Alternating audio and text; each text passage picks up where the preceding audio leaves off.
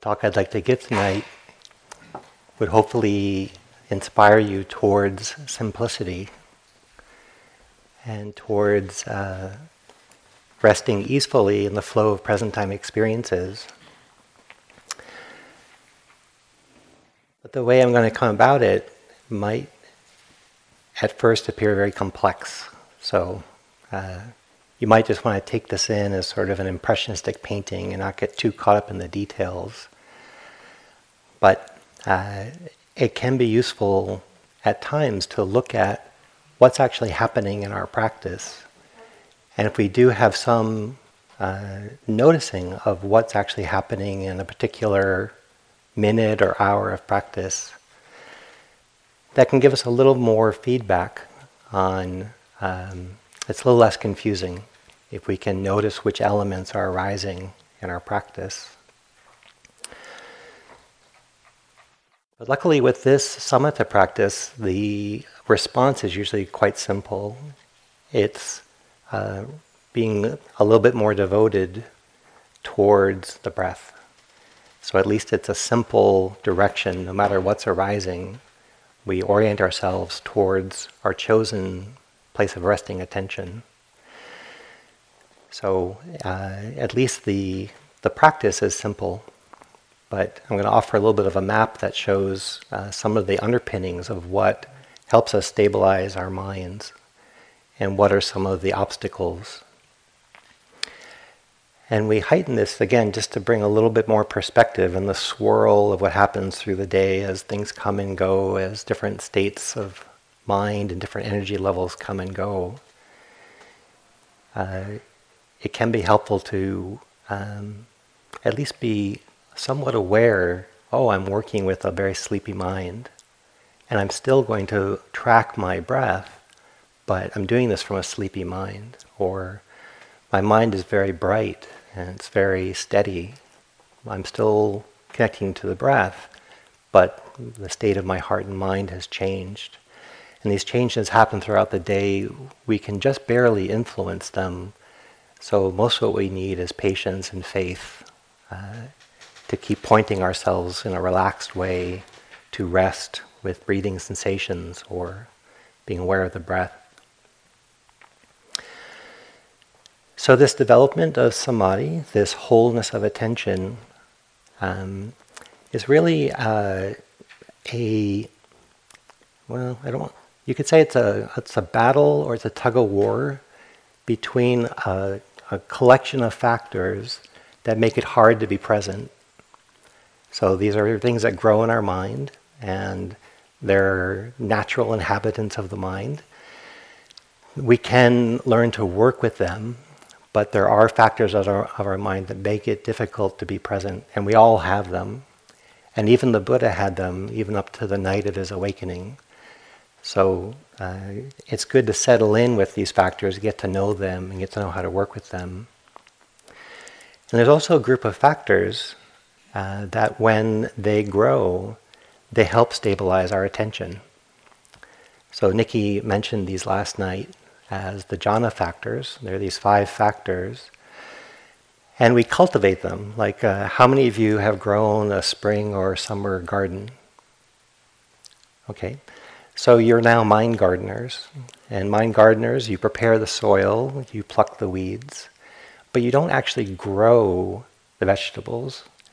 Not one of you has grown a vegetable. You've created conditions and planted a seed, and then you tend the conditions, but nature grows these beautiful vegetables, and your job is to tend the conditions so that they have the optimal conditions to grow in. And that's true for our ability to absorb. That's true for our ability to stabilize our attention. It's not up to us to grab a hold of our attention and make it steady. That very attempt actually backfires and agitates us. So if you were a gardener and you tried to actually help the little plant grow, you'd break its leaves, or you'd pick the fruit too soon, or you would scream at it to grow. So what you need when you're a patient gardener is you get to really love the conditions. You get to love the soil. You get to love watering, when to water. You learn about the insects that eat the plants. So you protect the plants, but then you watch this miracle of these things growing. And that's what the practice of meditation is.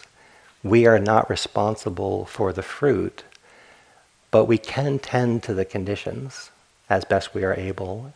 And luckily, we have these beautiful seeds of concentration already in us. And they've already grown to some extent. You couldn't be sane without some degree of concentration, some degree of samadhi. So you use some degree of samadhi to drive in a responsible way.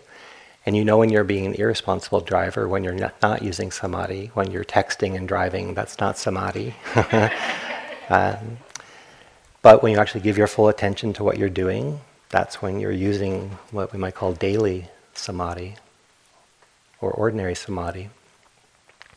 And so this is what we're cultivating. We're taking 9 days here to cultivate those conditions and see if we can let this samadhi that we already have grow under supportive conditions.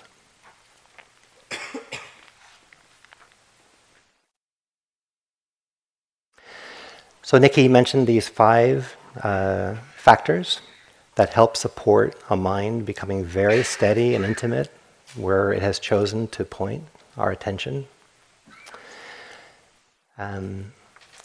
Their Pali names are Vitakka, which is the applying of the mind towards what you're observing. So you could casually be aware of your breath, and a lot of times, if you're honest, you're with your breath, but you've gotten so used to it that you're with a breath, but it's very easy for your mind to wander. And that's not your fault. You're not a bad meditator. That's true throughout the room. That most of the time we're kind of aware of the breath, just enough that we're aware of it, but not profoundly connected to it. So a passing thought can take our attention and wander with it. With this factor of the vitakka, there's more intentionality. It's not just contact with the breath, but it's a clear receptivity. The next factor is vichara, and that was a sustained attention on breath. But it's also a sustained interest, so you sustain that intimacy with vichara. This word piti, which is often translated as delight or bliss, I like to translate it personally as aliveness, when my body or mind feel particularly alive versus heavy or inert, but when there's a bubbly aliveness. That's when piti is active in the body or in the mind. There's a factor of sukha, which is a much more sort of relaxed, happy well-being. So piti is more of a lifting up, and sukha is more of a settling. And we want to welcome the blending of these two. When sukha and piti blend, you get the benefit of both. Too much of this sukha, and we tend to be happy but drowsy. Sort of, there's a breath. We don't actually care if there's a breath because finally we're content, and we'll just take the sukha. This is all I got. This is all I need. A little more piti, and there's a little more energy to engage the present moment. Piti without sukha tends to be bubbly and hard to contain. So there's a lot of activity, and it's like a power ball, just a lot of balls bouncing around, but not any one good connection. So it's good to have this combination of piti and sukha, this delightedness, but also this happy contentedness. And then to blend them so that you have this balance between the two. And the last factor is ekaggata, which gets translated as one-pointedness. And I don't like the word point like we don't like the word concentration. I used to try to get my mind to a point, and it was way too much effort to try to take this mental activity and corral it to one point. You can have ekaggata that has a very wide frame. So if you've walked up a mountain or a tall hill and you turn around, you take in the view and your mind settles and you have this one perspective. That's a very large frame. Ekagata, that's a very large frame, one pointedness of mind. It doesn't have to be on a point. But it's not got two things that it's juggling. You're really absorbed in the view. We use these jhana factors all the time, and so it's actually part of the practice is getting familiar with them. So part of your 9 days here is not to master them on day one and then ride the chariot to deep samadhi from then out. You will spend your lifetime getting to know these. And if you were to plant 5 vegetables, you would spend your lifetime getting to know them. People who grow roses don't get good at roses and then plateau. There's an infinite sensitivity to what it's like to grow roses or tomatoes or the world's largest pumpkin. Whatever your thing is, you get to know it and you keep getting to know these factors. So your practice here would be well spent if you had the humble intention of just, I want to get to know these factors and move it from my head to my direct experience. I want to become more familiar with these 5 absorption factors and learn how to cultivate them and learn how to blend them. And when these 5 factors arise, they arise together and they arise in a supportive fashion, it turns out that that's what being absorbed is like. And you have already had absorptions in your life, you just didn't stop to really appreciate them or count the number of factors that were making them happen. So if you're walking around here and you really take in a turkey, or you really take in a lizard and it's still and you're still, and there's this awe, there's this delight, wow, this lizard's really letting me look at it, it's got so much detail in it, that's piti. Your mind is taking interest, is taking heightened interest in an ordinary thing. It's not the thing that's giving you the interest, your mind has taken interest. So you've experienced piti all the time. Maybe when you go to lunch and you see that there's a dessert, that's piti. Boom! That's often what people are reaching for when they drink caffeine, is they want a little more piti swirling in their mind. I've gone to green tea, which is a little bit more like sukha. I don't like the of coffee. I like my piti sukha blend. But if you've sat here at sunset and you're like, my God, is this beautiful? It is always this beautiful. But the moment your mind says, my God, it's so beautiful, what a place to be. That happy contentedness is sukha. It can be helpful to notice when these factors arise, because then it moves from head theory down to, oh, I know, if that's sukha, oh, I love sukha. That's why we come to Spirit Rock, because it's so beautiful. I love the beauty around here, and the beauty gets inside me, and then I reverberate with it, and this happy contentedness is more available. That you may not have known it, or maybe by now you do know this factor, but you're welcoming this absorption factor that's supportive for steadying your attention, to have this underlying happy contentedness. When I was getting to know these factors, one time I was dating somebody, and she was going to a wedding, and so it was up in Seattle, and I flew up there with a suit I hadn't worn in 4 years, because I don't wear suits very often. And luckily it didn't need dry clean or anything. I was like, phew. So I got up there.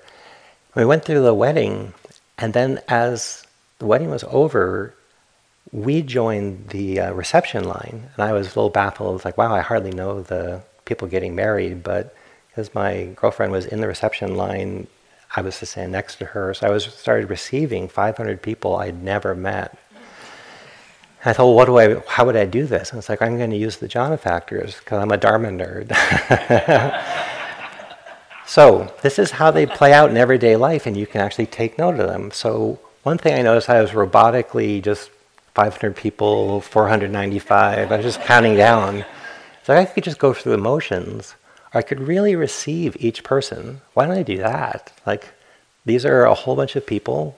Let me actively receive each person intentionally. So that's vitakka. When you actively receive one breath at a time, that's vitakka. You're already doing that. And you know the difference between when your mind is a little tired, you've asked it to be intended to the breath, but it's gotten just a little bored, so you're doing what you can. but it's not wholehearted receptivity. Vitakka is when your heart actually says, this one breath, I receive it. This next breath, I receive it. I receive it in, I receive it out. It's an intentional, clear receptivity. That's when vitakka is arising. And it's good to know when it's arising and when it's not arising. You get to know it, and you can't demand it. It's not suddenly your servant you get to order around. But when you appreciate it, it tends to come more often. And when you get to understand, this beautiful receptivity, I want to encourage this.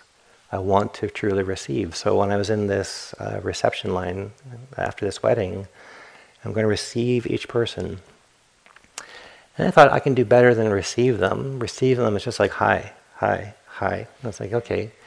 Receive and sustain. Hi, good to shake your hand. Oh, you're a real person. I actually am holding your hand. Okay, next person. I receive you and I sustain my interest.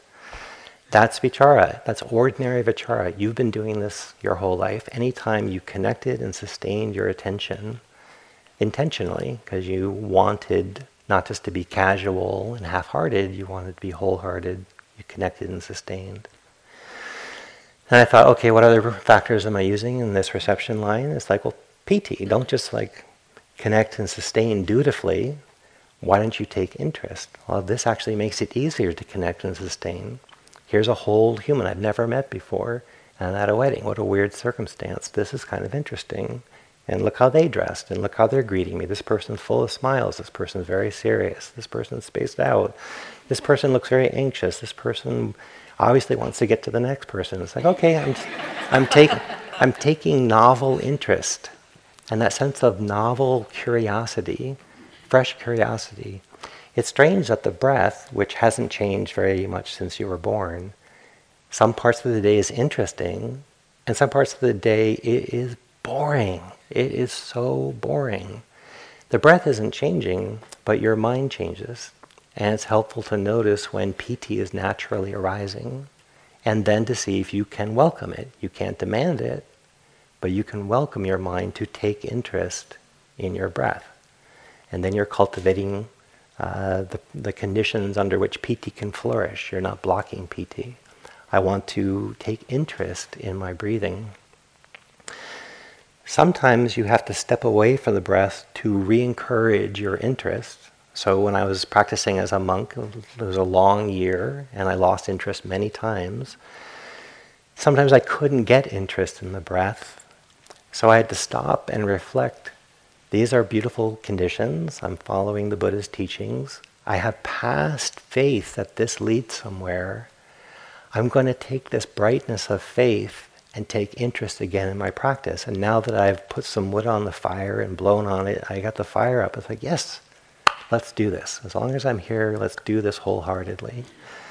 So you can encourage your piti. You'll get frustrated if you demand it. And it tends not to respond much to demand, but it does respond if you know how to blow on the coals of your own interest and see if you can encourage yourself to take interest. So I was taking interest in people, I was dutifully connecting, dutifully sustaining, and then there were 500 people. So I settled in. This is going slow because one of the people is really stopping and talking to everybody, and that backs up everybody. So I've done my bit, I said hello, and then we're still staring at each other. And I've taken interest, but now it looks a little weird that I'm studying them with interest. So I look away, they look away. It's like, I'm going to come at this with such a more relaxed tone. It's good to meet you. And they want to look away, that's fine. I'm not in a rush to get anywhere. This person, this moment is very satisfying. It's a long line, I'm not going to contemplate that. I'm just going to see if I can be contented right here, right now with this stream of people. It's the same with the breath, it's the same at a wedding. It's the same in many parts of our lives. We actually settle in to pace ourselves. And we find that if I choose the right attitude, I can actually change my frame of mind so that I can be restful and contented under these conditions. That actually is more of an option. PT is a little bit more fickle, in my experience. It comes and goes, and it's a little more windy. It kind of comes and goes, and then it may come again. But I actually have learned that I can cultivate sukha. I can cultivate happy contentedness. And it was surprising to me that after 10 years of doing vipassana practice and wallowing in the first noble truth of suffering and getting quite good at intimacy with suffering, that in the same tribe of religious practitioners, there was this great celebration and cultivation of happy contentedness. And it's actually not the end goal, but it's a way of deepening intimacy and learning. And I'd been practicing in a way that actually blocked my ability to be happy and contented. I accidentally went and worked with a teacher who was not known for happy contentedness. His whole thing was that you aim and sustain like your life depended on it, and interest was not so important. Survival was important, and that was all about aiming and sustaining. And I got ferocious about aiming and sustaining, but there was a complete desert of contentment. There was so much wrestling with my experience that I never felt very content. And if I did, I felt lazy for feeling content. And contentment meant I could try a little harder. I'll try so hard that I'm not content, and that shows this is the upper limit of my effort. And that actually got rewarded in some sort of slightly sadistic, masochistic agreement that the misery was somehow celebrated. And I got to the second monastery, and they said, when I walked around and I first met the people, I was like, oh, these people are so happy and contented. They must be studying. There's no way that they're actual practitioners, because I've met practitioners and they are miserable people. But that shows how loyal they are to this Buddhist path, that, yeah, the misery, and I'm in it to win it, and saying, oh, you're one of those hardcore Buddhists because you're so miserable. Most of the time, you're really not running from misery. You really have gotten into the bath of dukkha, and one day we will both be free. But right now, all we do is beg for freedom. But there's a lot of misery. So when I was at the second monastery, I started realizing these people who really, they had very sophisticated experiences of their own hearts and minds, and they began giving me advice, and I was like, wow, that's really insightful. Maybe you are practitioners. And I got to talk to this Burmese nun who's one of the most celebrated yogis, maybe of our time on the planet. I don't know about other countries, but her capacity to go very deep into these absorptions was profound at a young age. So I was telling her I was a diehard with Vitakka Vichara, and I couldn't get past that, and my practice had sort of ground to a kind of miserable plateau. And she said, I don't focus my attention until I'm content. And it's just one of those moments, like getting just slapped across the face. I was like, wow, you don't focus your mind until you're content. It's like, I would never focus my mind. I don't even know what contentment is like. Contentment and practice don't taste like the same thing. And she said, well, how could you be here at the monastery so that contentment was more likely? And that began a turning in my practice. And it's something that the teachers have been, it's like, have fun here, aim and sustain. Have fun here, aim and sustain. But if you approach your day here in a way that's more likely to allow contentment to grow, then you're actually supporting samadhi, and you end up supporting insight. So it can be informative. Where could contentment be in this moment? Well, it's in town drinking a latte. Like, no. Here in this moment, where is the contentment? It's like, well, I probably have to stop resenting my mind. And if I could cool off a little bit, yeah, I'm a little bit more content. That's actually a support for absorption. And then this last one, ekagata, is could you let go and practice letting go of all the diversity of possibilities so that one thing could be enough for one moment. And it means going to the greatest buffet of life and only eating the kale. It's not the worst, it's not the best, but it's just the kale. You're just sustaining yourself on the breath. And the mind goes, but what about all the horrors and all the joys and all the things we could contemplate? I've got to negotiate a relationship to all of those to maximize my happiness. And there's a very radical thing, and it's so radical it actually is the slowest one to evolve of all the jhana factors, is a reliance upon just one thing. That just breathing is a solution to all your problems. The mind says, there's no way breathing solves all my problems, but if you the deeper you go into your breath, the fewer problems you have. And it's not because you're dissociated. You actually have a mind that doesn't create problems, that's not fractured by problems, that's resourced enough to take on challenges. And it takes some wisdom to coach yourself into this ekaggata, into oneness with one simple thing. I'm not sure if the generation in the room is right to get this quote, but you got 99 problems, but the breath ain't one. But people who laughed are probably from a certain age group. Anyways. So the breath ain't a problem. And that's what's so great about it, is that it doesn't create problems, it's not made of problems, it doesn't head towards problems. It's just the breath.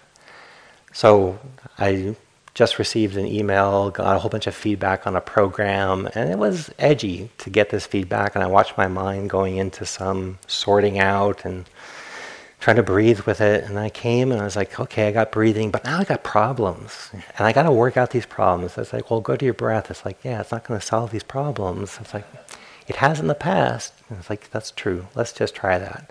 Be with the breath. I got problems. Be with the breath. I got a problem. Be with the breath. I got a breath. And I came down my breath. I was like, I actually don't have a problem.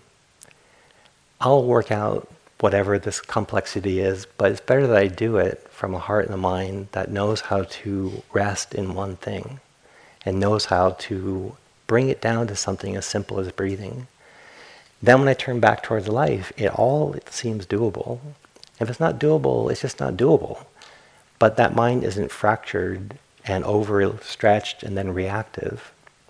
So eventually learning how to rest with one thing and let go of everything else is really what ends up supporting the deepest absorptions.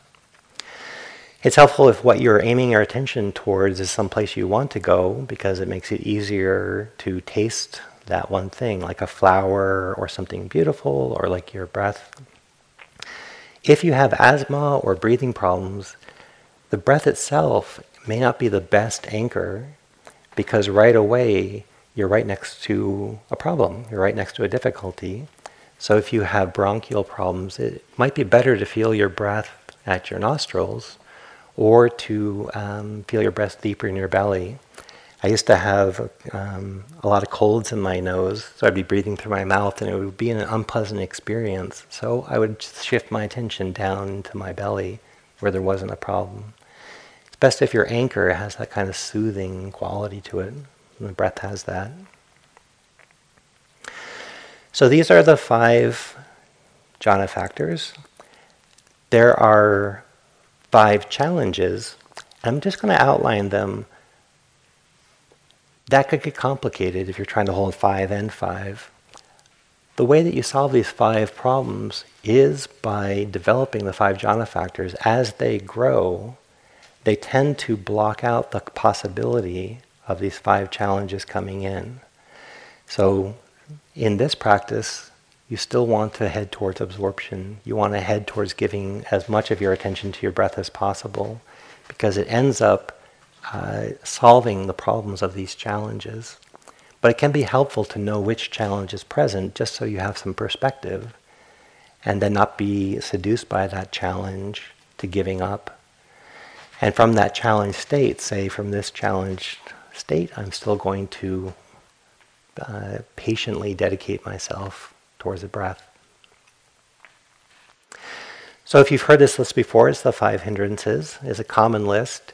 You'll be visited by these hindrances all the way through your path, and they're no sign of your worth or your capacity that you get visited by hindrances. So that's wrong view if you harbor that. So please let go of that view. We all get visited by them. You'll see the teachers up here nodding out. You'll see them fidgeting and looking at their watch. We get visited by restlessness and sleepiness. So there are these 5 factors. One that you'll know quite well is drowsiness, sleepiness, a sense of oppression by fatigue. That's what we call sloth and torpor. It's actually 2 wrapped up in 1. You can feel heavy in the body, you can feel heavy in the mind, and it's hard to be present when the mind feels burdened by fatigue, or there's so little energy activated or freed up to practice with that it's hard to be present. So all you have to do is notice, wow, my mind is quite tired, and don't make a problem out of it. It's just right now the conditions are such that my mind and my body, or my mind or my body, are feeling sleepy, are feeling heavy, they're feeling tired. And that's what these conditions are like. And from here, what do? I still see if I can feel my breath from a tired place.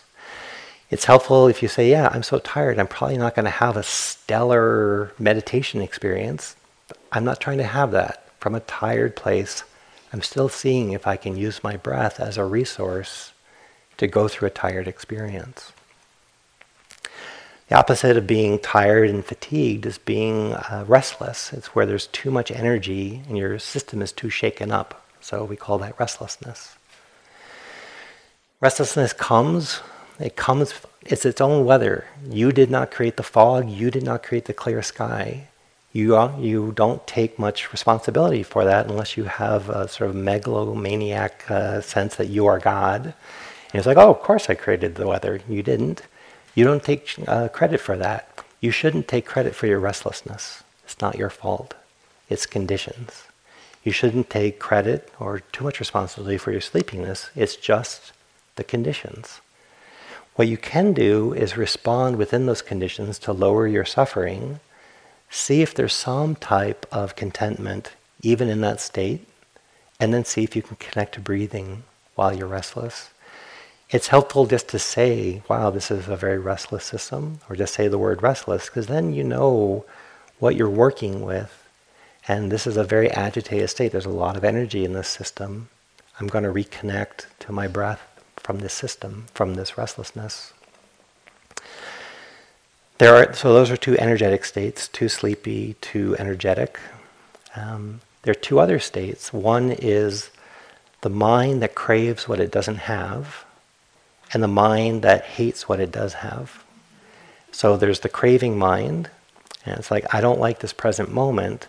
What I would rather have is ... Or I like this part of the present moment. I want that, but I don't want this other part. So the mind tends to be drawn towards something, and it wants to hold on to it or pursue it. That's hard to be present with something like the breath if you're in a craving state for whatever you crave. It could be something more sensual, it could be something more fun, it could be something else than just the monotony of breathing. The breath feels monotonous when the mind is craving. The breath doesn't feel like it could be satisfying. It needs something greater than that. That's actually a state of mind, it's not a truth. It'll feel like a truth in that moment. The breath is not satisfying. The mind will say, to be satisfied, I really need to have something else. Have the sit I had before lunch. That would be good. This isn't good. It's good to know that you're in a state of mind. It's not a truth. You're in a craving mind, and that's what you're working with. A mind that craves, and you can point back to the breath. Same thing with an averse mind. You can be in an averse mind and not know it because you really like judging. And when in the judging, it feels very righteous. It's like that person's breathing too loud, that person doesn't sit still, that person's sitting really still, but they seem kind of arrogant about it. So I got everybody, and I'm seeing everybody through kind of a negative lens. And it's like, yeah, but do you know you're in an averse mind? And can you come back to your breath? If you're in an averse mind, probably being with your breath is difficult because you're cooking with unexamined aversion. One time I was sitting on a hot day on the East Coast at IMS. I was trying to settle myself. And this guy next to me had a cold, so irregularly he would snort every now and then to clear his throat. And I was just like, my God, you have to stop. Please. Okay, just don't judge him. It's like, who is he? How could he do this? Like, doesn't he know what he's doing? So a lot of aversion, but it felt right. And I kind of liked it, so I was brewing it, and I was character assassinating him, and then I was got in this mood, and I was looking around, I was like, who are we? What are we trying to do here? And like, yeah, I'm with my breath, and I'm not making much headway, rah, rah, rah. And then I heard this dog walk by. I couldn't see it, but I heard its little bell on its collar, and I'd heard that bell before. And I could picture the dog, because it was a neighborhood dog that was coming to sniff the flowers outside the windows, so I could picture the dog. And then my mind said, and even that goddamn dog. And I love dogs. If you get to know me even just a little bit, you'll know dogs have saved me. And then I've learned to relate to humans much later in life. But I would not be here in front of you if dogs had not saved me in some of the worst times of my life. So I have this very devotional relationship to most dogs. So when I was hating on the dog, it suddenly occurred to me, I don't usually hate dogs. Humans, yes, but dogs? And then there was this wake-up call, I must be in aversion to hate a dog. Oh yeah, that's why I'm hating everybody in the room. And as soon as I knew I had a wave of aversion, I was still cooking in it, but I was cooking with some awareness, this is a challenging time to be. But if I lose perspective, I'm going to be swept up in this aversion. So just naming it at least helps you know what you're working with and how the breath is actually a way you can calm down your aversion eventually. And then there's this fifth hindrance, which is doubt. And it starts as a wavering, as a non-committal, you're not sure, a little bit baffled, a little bit unsure. Should I do this? Should I do that? They said this, but then they said that. So you don't actually do the simple practice, which is receive one breath at a time. It's amazing how we can waver around that. Should I receive one breath at a time? I'm not so sure, because they said something last night, and I think I'm supposed to have more joy at this moment. And so rather than do the practice, you start to hover and waver in your mind. And it's a sort of a non-committal, lost, slightly baffled state. But it can be unpleasant, destabilizing enough that it can mix with craving. So you have a doubt, and it's I think Tibetans probably do this a lot better. And I heard of a Tibetan retreat, so I'm doubting these people. I'm going to go on that other retreat, or I can't believe I'm here when I could be in Bali. And all my friends said go to Bali, but I came to a retreat. I'm not so sure about this retreat. Maybe I should go surfing in Bali. So you can have the doubt that begins to tell a story that really undermines your commitment to just do the simple practice as is. Again, it's good to know that there is doubt and you'll be visited by doubt. So when doubt comes, the sooner you recognize it as the hindrance of doubt rather than a true evaluation, the better. On my very first retreat, they named these hindrances. And the first time I had doubt, I was doing walking meditation, and I got into this, what am I doing here? What are they talking about? I'm supposed to feel my feet, and that's going to solve my problems. And what a madhouse this is. Everybody's walking around creepy slow, and I was this is so confusing, and I don't know what I'm supposed to do. I don't know what I'm supposed to do, and I lean my head against the wall, and I was I made a bad choice. What is this? What's happening now? It's wow, there's so much doubt. And I remembered they said doubt would come. Doubt is coming. They said doubt was part of the path. I'm fucking on the path because I'm having doubt. And I went from being lost and what did I do and could this be a cult to a solid step right into the main of the path. I'm having doubt and that's right on the path. So you can celebrate the hindrances. No, I'm serious. It actually flips the script on them. It's like, everybody's having joy, but I'm having moltenest rage. And they told me that's a totally valid path moment to be drenched in rage. I'm doing hindrances. You all do this absorption stuff. You don't have the courage to do the hindrances.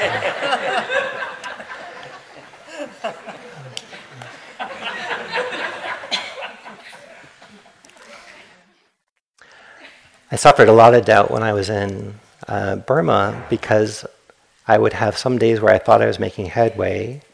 I would hope that this was the new normal. The headway would decay. I would get hindrances, and then I would get a doubt bath.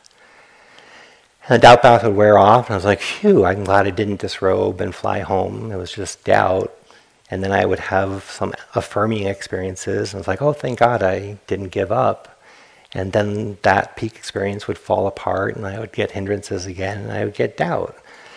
And so I thought, well, it's just going to be beat up by doubt. That's just how I roll. And I talked to somebody, I said, you had enough faith to come here and be ordained. How come that doesn't visit you when you practice? And I said, well, I often don't put those two together. They said, well, you should inoculate yourself daily with faith so that you're not as easily beset by doubt. And so I did a faith practice. I trust this path enough to take another step. And doubt will come, but when doubt comes, I will turn back to my faith in this practice rather than entertain doubt. And it was very helpful to keep it at bay. And finally, after a while, it was very hard for doubt to really get into my mind. So these hindrances come, and you do have to work with them. If you have any perspective on them, and then go towards your breath, humbly go to your breath for refuge, the hindrances will pass. They are impermanent, they are difficulties, but they are solid experiences on the path, and you can be validated by them, not discouraged by them. So we laughed about it, but you actually can turn that story around. It's like they said there'd be hindrances. By golly, I had hindrances. I'm right in the middle of what should be happening. You should be having hindrances. How many people have had hindrances? How many of you are failures? Thank God all your hands went down. They come. And when you know they come, you don't take them so personally. You don't suffer so much over them. There's another perspective that takes time, and I would love to give you access to this sooner than later. So I want to tell you I want to give you some imagery and then relate it to the practice we're doing here. I used to live on the shores of the Puget Sound north of Seattle, right on the water's edge. And by the time the water got to where I was, all the ocean waves had dispersed. So it was an inland waterway, so it was ocean water, but it didn't have any waves left in it because it would have hit many shores coming inland. So on a windless day, there were no waves on the surface of the water. And still the tide would roll in and roll out. So the waves don't actually mean anything about the tide. But we often think that when the waves are rolling, oh, the tide's coming in, and somehow waves are connected to tide. They're actually two completely different phenomena, tides and wind. Tides and waves. So some days I'd go out in a rowboat, totally glassy water, and the tide would be dropping 6 feet. And there'd be no surface indicator that much water would be emptying back out into the Pacific. And if you caught the current of the tide, you couldn't tell by waves that something was happening. But by the time you came back to shore, the water level would have dropped. Same thing, you can go out on a low tide, no waves, come back and the water's risen. And there are days with a lot of waves. But what you're doing, especially in the beginning, but we torture ourselves all the way along by this. And even after 30 years of practice, I still mistakenly do this, is I measure my practice by the current wave, and I don't measure the depth of the tide. So on this retreat, the tide is rolling in. The conditions are so good for the tide to roll in on this retreat, you all hardly have to row. You all hardly have to do anything but stay here and your samadhi will deepen. The conditions are that ripe for the deepening of your practice. But if you measure yourself by a wave, you will have a peak experience and then be heartbroken when it falls apart. And then another peak experience and be heartbroken when it falls apart. You'll come into an interview and it's just a roll of the dice. If you're heading into a peak experience, you'll come in like, I was born for this. If your interview were an hour later, it's like, I'm the worst at this. It fell apart. I can't sustain it. I should leave. I don't mean to make too light of it, because some people really suffer over this, and I've suffered over this. So my heart goes out to you if you're in a particular hard self-assessment. But it is a way that we torment ourselves tremendously by practice, and certain sits, we'll call them good sits, we'll like them, we'll be affirmed by them. They're a temporary condition. Something grew in that time and that fell apart, as it should. But we take it personally, we evaluate ourselves for that and torment ourselves over that. But if you all went into town, you would see you're already in a type of samadhi that would make you unlike normal people. And a lot of people would look at you strange, and you look back and it's like, wow, you guys are moving really fast and you're kind of like busy, and I'm not that busy. And it's only the third day, or end of the third long day. That's the tide rolling in. And as you practice more and more, you have faith in the tide, and you're cultivating the tide of practice, not the waves. And you don't take the waves so personally. And that's what faith will give you. And that's a beautiful part of supporting yourself, and why there's less suffering over the ups and downs of practice. Is you've seen over time, this practice, the tide just keeps rolling in, and that's your well-being. And that's what really measures your well-being, not an individual wave up and down. So the sooner that becomes something you might know up here but don't know here, and the sooner you have faith that the practice will feel like waves, and that's what a real practice feels like. It's very affected by conditions. How your body agrees with the food you ate, how it affects your blood chemistry, how different hormones are working, all sorts of the weather conditions, a high pressure system, a low pressure system you don't even know is happening, but it impacts us. We're impacted by countless conditions. You can't control those conditions, so there's going to be a lot of variation. But day by day, the tide generally rolls in. It will not feel like an escalator ride up, sort of smoothly going up. And we expect that, we suffer tremendously. And that's what I was suffering a lot in Burma, is I kept waiting for something to kick in that I would then not retreat from or not fall below. And I was still in a conditional realm. I'd never broken free from it. So every fall from some peak experience brought grief and brought some type of torment.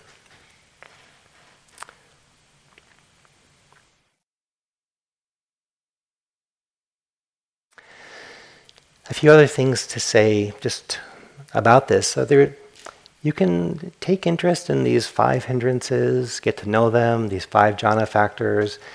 If that suddenly complicates your mind and complicates the practice, it's not helpful. Because this practice is helpful when it feels simple. So only take the detail that your mind can handle and still feel like this is a simple experience. If this overly complicates things, then it doesn't support the underlying endeavor of samadhi, which is simplification and wholeness of attention.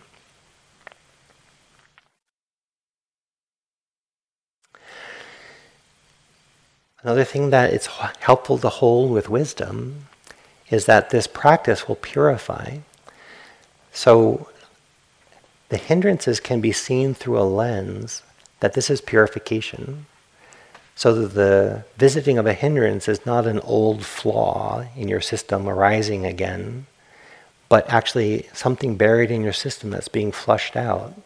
And it has to come out through your direct experience. So you have the seeds of doubt, you have the seeds of craving. And as you deepen your practice, craving will be flushed out, but it flushes out by erupting. So due to no fault of your own, you might be practicing along and suddenly be flushed by a lot of heat or a lot of grief. You might grieve things that felt like you'd grieved it long ago. Your grieving might be quite intense. That's actually healthy, and in terms of the long goal of the path, purification cycles they're healthy, they're good, but they're difficult. They usually feel like hindrances. So you may have come here for an absorption retreat, but the conditions are right for you to have a purification retreat. And the sooner you align with that, the less you'll suffer over that, and the more you might see the benefit of flushing your system out. And in terms of actually making progress, peak experiences have been validating, but my purification retreats have removed so much inner toxicity that downstream in my life from a purification retreat, I was so much more benefited than from a retreat that showed me peak experiences. Peak experiences can be obsessive. We can try to repeat them. They're their own struggle. They can be sort of validating. And they can be transformative. I don't want to cast them in a negative light. But day for day, when I've had a retreat that I was hoping was going to be benevolent, but the conditions were right for my system to go through a purification cycle where there was just a lot of unexplainable anger, just erupting with this impatience and discontent no matter what I did. And I had teachers say, "You're purifying, trust me, you're purifying." When I left the retreat, my heart had much more radiant, beautiful qualities. And then I realized in hindsight that was a purification process. So when you find gold ore, it's gold mixed with a lot of other minerals. You heat it up, the gold melts before the other minerals and drops deeper into the crucible. So what you're looking at, the gold disappears and what's left is not gold, but then you slide that off and what went deeper into the crucible that was heated was pure gold. These conditions are so right that no matter what happens here, it's for your benefit. And we all have great faith in that. So if you are going through more purification, we'll support you in that because we know that that can be beneficial. If you're having a retreat that's sort of generally deepening in samadhi, great, you're getting to know those factors. If you're having a retreat that's kind of tossing back and forth, it's like, great, you're getting to know that dynamic of the mind, the passage between the jhana factors arising and that they don't arise to stay. They are conditional. They arise out of conditions. And we can influence those conditions, but we can't control the jhana factors. When the jhana factors themselves start to get some momentum through cultivating their conditions and practicing them daily like we are, as they ripen, it gets harder for the hindrances to arise. So as there's more piti, more interest, there's less fatigue. As there's more sukha and contentment, there's less irritation. As you know how to get your needs met by one simple thing, you tend not to be as easily drawn into fantasy of craving. So every time you attend the breath, you are strengthening these jhana factors, and they end up shielding the heart from old afflictive habits. And as they get stronger, you can go into very challenging circumstances and actually find yourself not buffeted by doubt or aversion, but you actually find my attention is whole even under stressful circumstances. That's why we practice samadhi, not for its own benefit, but it actually helps with these jhana factors, so that when we go into interact with life, we have the support of the wholeness of our attention.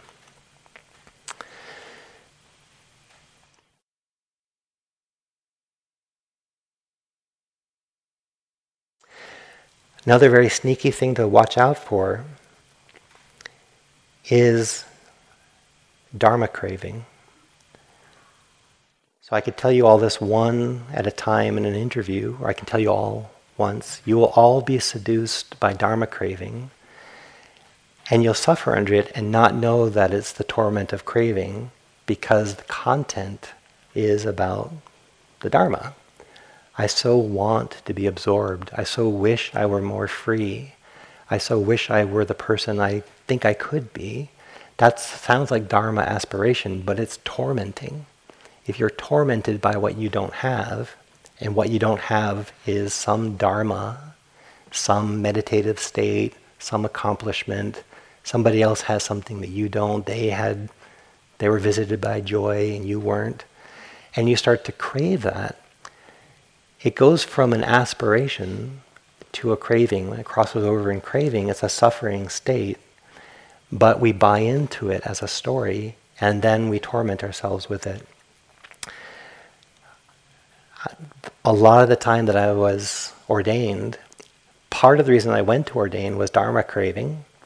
It wasn't a pure intention. There were some pure intentions to take whatever came with some faith, but I was also chasing peak experiences, and I kind of hoped that they would happen.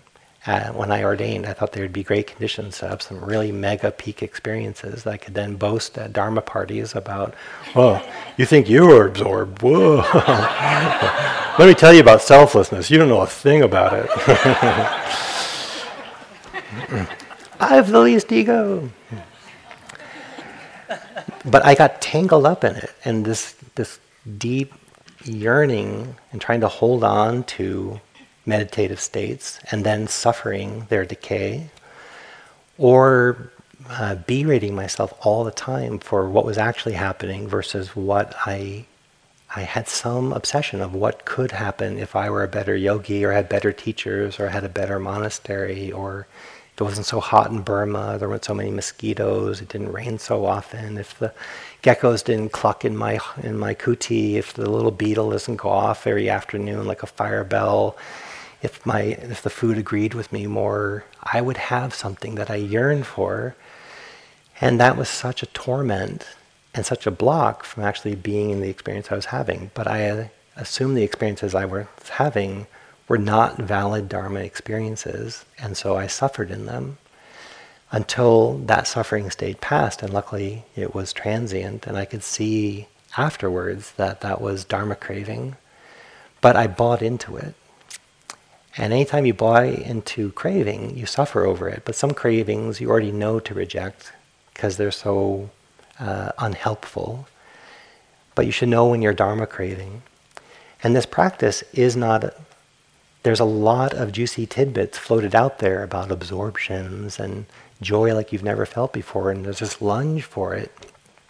And what else would you crave for than the beauty of the heart? So of course you're going to crave for it and try to cling to it when it happens. That's natural, but it's helpful to know that you're doing that so you don't multiply the suffering of craving for what you don't have and rejecting what you do have. And that again comes down to really being content with one breath at a time, authentically content, not content with a breath so that you can get to some juicy thing. Be content with one breath. And you'll know the difference when you're content with one breath, because that's how you're going to get something that you're chasing, versus I'm actually so happy just to have a breath and that I'm not tormented by all these complications. That alone is the ending of craving, or craving is not afflicting you there. So watch out for the shiny objects of possibility and then tormenting yourself by not getting them. Or rejecting what you do have, because you might be in a spiritual purification cycle. That's also straight on the path. It's not a secondary path. You'll go through purification cycles. We've all been through them. We all will go through other ones. We have faith, and we want to extend our faith, and we want to grow faith in you, that when purifications happen, that's a part of the path. And we have perspective on that. It tends to be a little extra grieving if you came here for absorption states which have all these pleasant qualities and you ended up getting a purification retreat. So a lot of people suffer on that, and hopefully we can help you recognize there's so much benefit and well-being, and it's just not the retreat you thought you'd have. But those purification cycles happen, and they are a part of the waking up process. And this practice of samadhi will cause purification at some point. So when it happens, it's a natural part of the practice.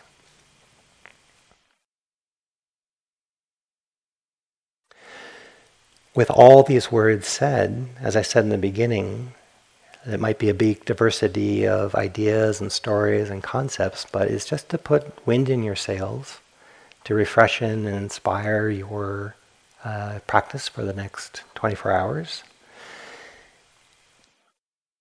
What I hope you will aim towards is simplicity, to be humbly connected to one breath at a time, not so that it will do something else. If you're with one breath at a time and then your mind wanders, those are the conditions. If you're with 10 breaths in a row and then your mind wanders, those are the conditions. We're cultivating and supporting the conditions of stabilizing our attention, but we're not gaining control over that. And we have enough days in here that you're very likely the tide is rolling in and you can have faith in that. So that's what I would like to leave you with tonight.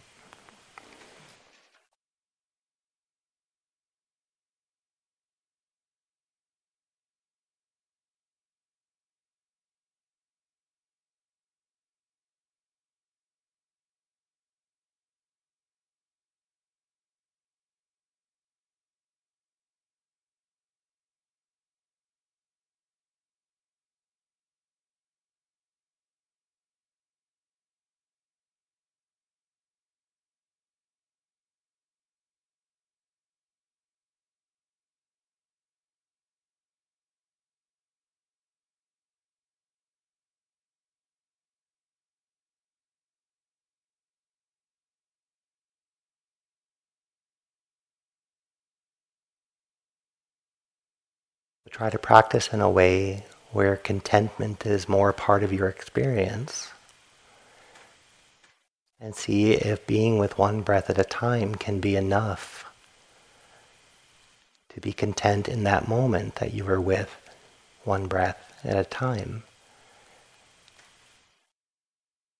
And then add, how many breaths in a row can I do this? But start with one breath at a time, giving it your whole heart, humbly receiving one breath and then the next.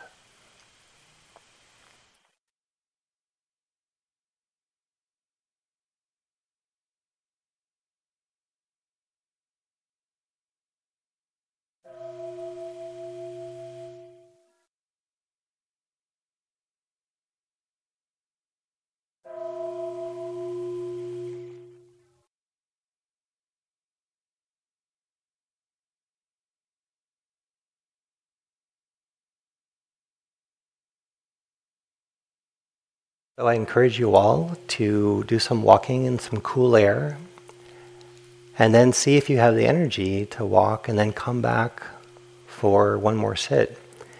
The late night sit is often a visitation of some hindrances. There can be some fatigue. Without forcing it upon yourself, see if you can begin to welcome yourself into relying upon the practice for your well-being.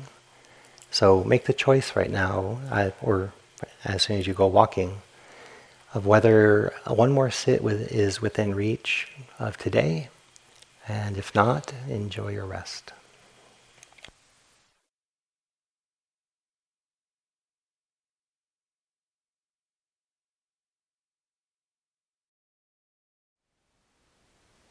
Thank you for listening. To learn how you can support the teachers and Dharma Seed, please visit dharmaseed.org/donate.